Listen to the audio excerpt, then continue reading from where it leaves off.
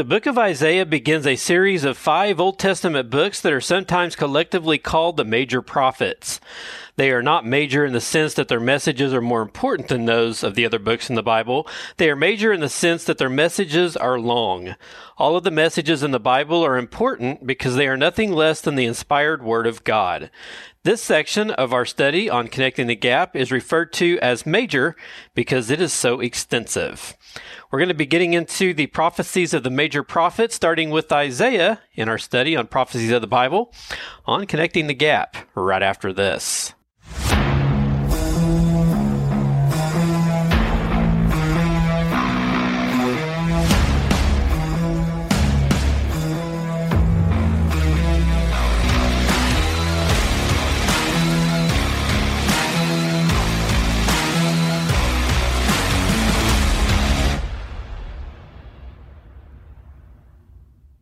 Welcome once again to Connecting the Gap. I'm Daniel Moore, your host. Thank you for joining me as we continue our study through the prophecies of the Bible. We started at Genesis and we have reached Isaiah as we are getting past the center portion of the Old Testament on our way to Revelation. Visit my website, connectingthegap.net.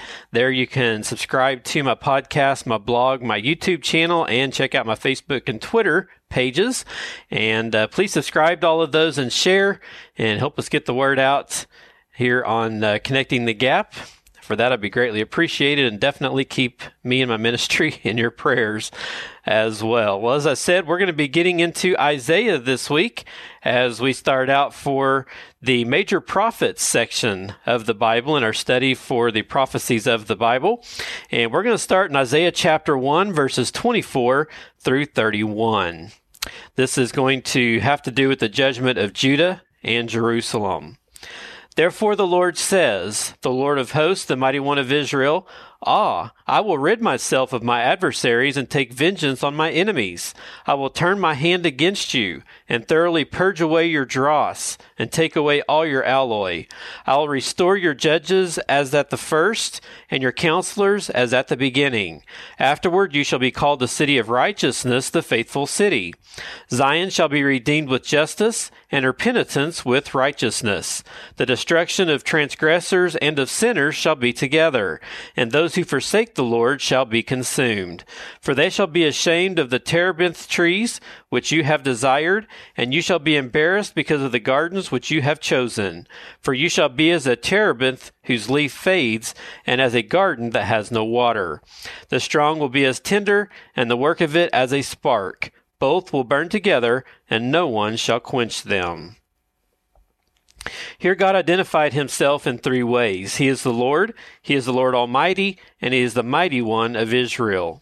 He is an all-powerful supreme being who is a force not to be trifled with. His judgment will come to Judah and Jerusalem to accomplish 2 things, to purge the wicked and to restore the nation. Upon completion, Jerusalem will be known as the city of righteousness and also as the faithful city. God's judgment will lead to the redemption, or the payment of a price to free sinners, of the godly, because they will repent or turn away from wrong and toward God of their sins. The ungodly will be destroyed because they have forsaken him. They will reap shame and disgrace because of their false religion. They will deceive themselves into thinking they are strong, but they will perish. The Jews have returned to the land and Jerusalem has been rebuilt, but the Jews have not accepted Jesus as the Messiah. God is a force to be reckoned with, and he will deal with them. He will send calamities such as wars, disasters, and those types of things during the tribulation period to separate the righteous from the unrighteous. Afterward, during the millennium, Jesus will reign in Jerusalem, and the city will be known as the city of righteousness, the faithful city. The important thing here is God's focus on Jerusalem. He lets us know the city will come back into existence at the end of the age, ultimately be redeemed, and be led by men who have turned to God. As we move on in Isaiah to chapter 2, verses 1 through 22, concerning Judah and Jerusalem in the last days, the temple will be rebuilt. It'll be higher than the surrounding area. It'll become the religious center of the world. Multitudes will go there to learn God's ways. Jesus will rule over the nations. war will end. There will be peace on earth, and all Israel will be encouraged to follow him.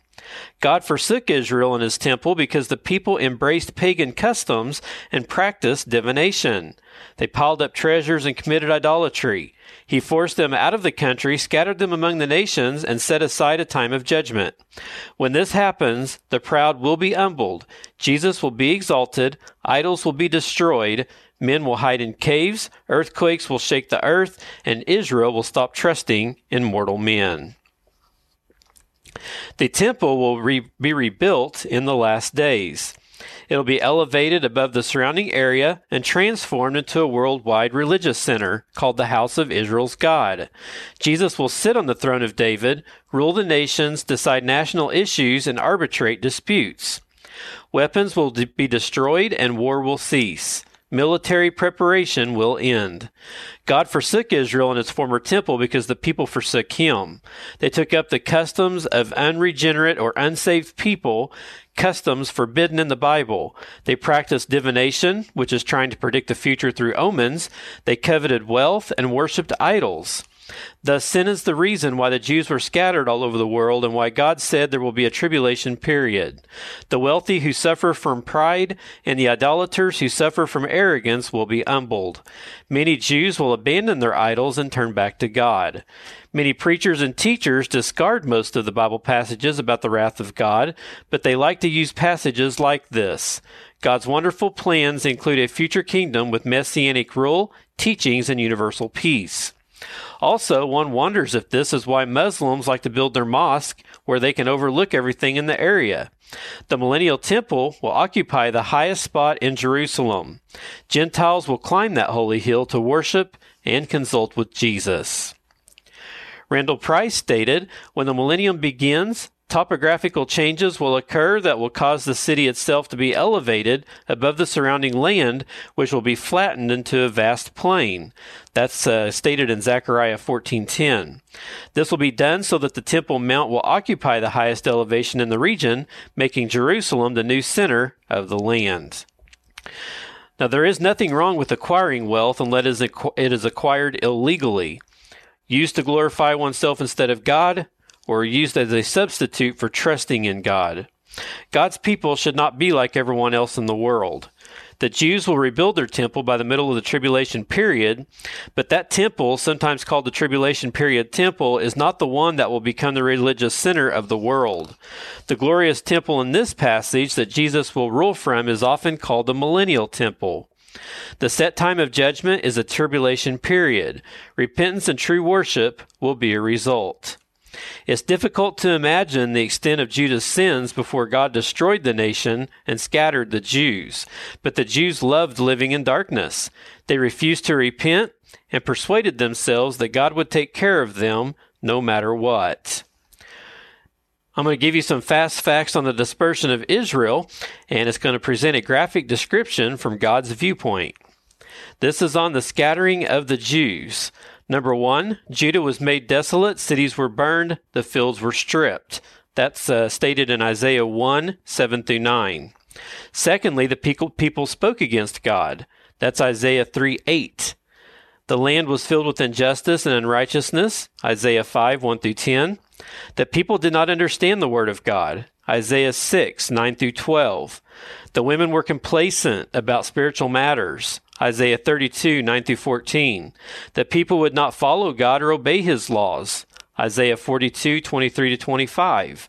All their leaders from the first to the last sinned. That's Isaiah 43, 26-28. In Isaiah 51-2, the people failed to respond to God. In Isaiah 51, 17-20, their sleeping, spiritually blind children would not be able to lead them.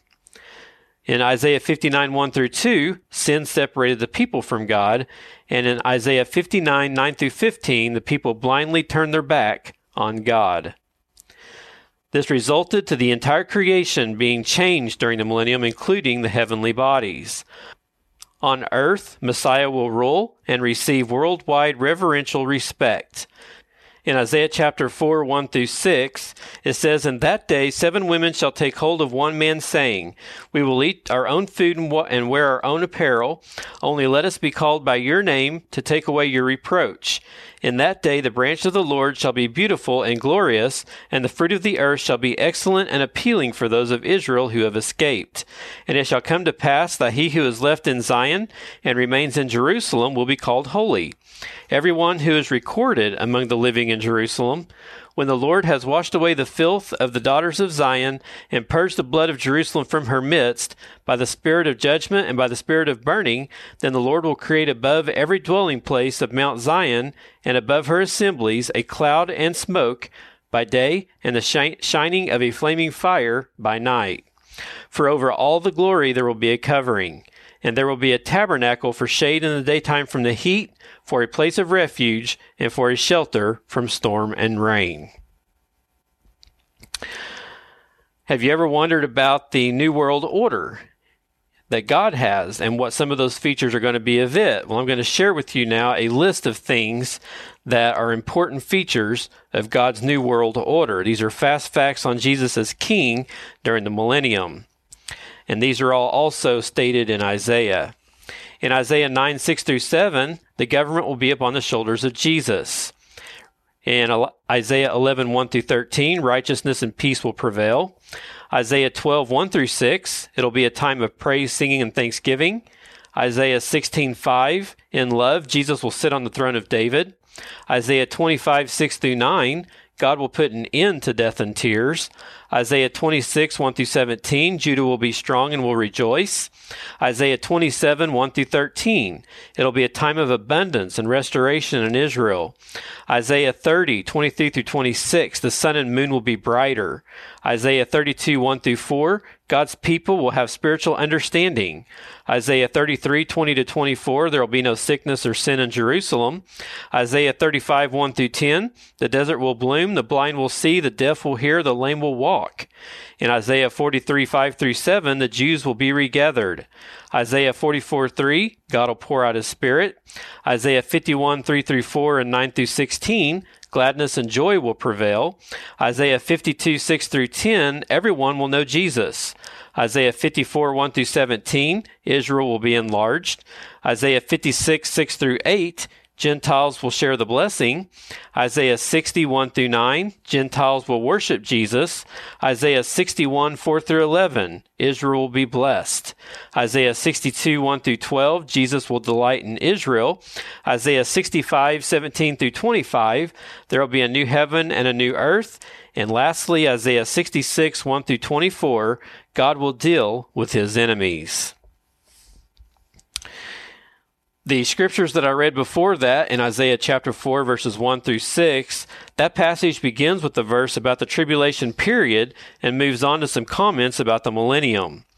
War will decimate the male population of the earth during the tribulation period.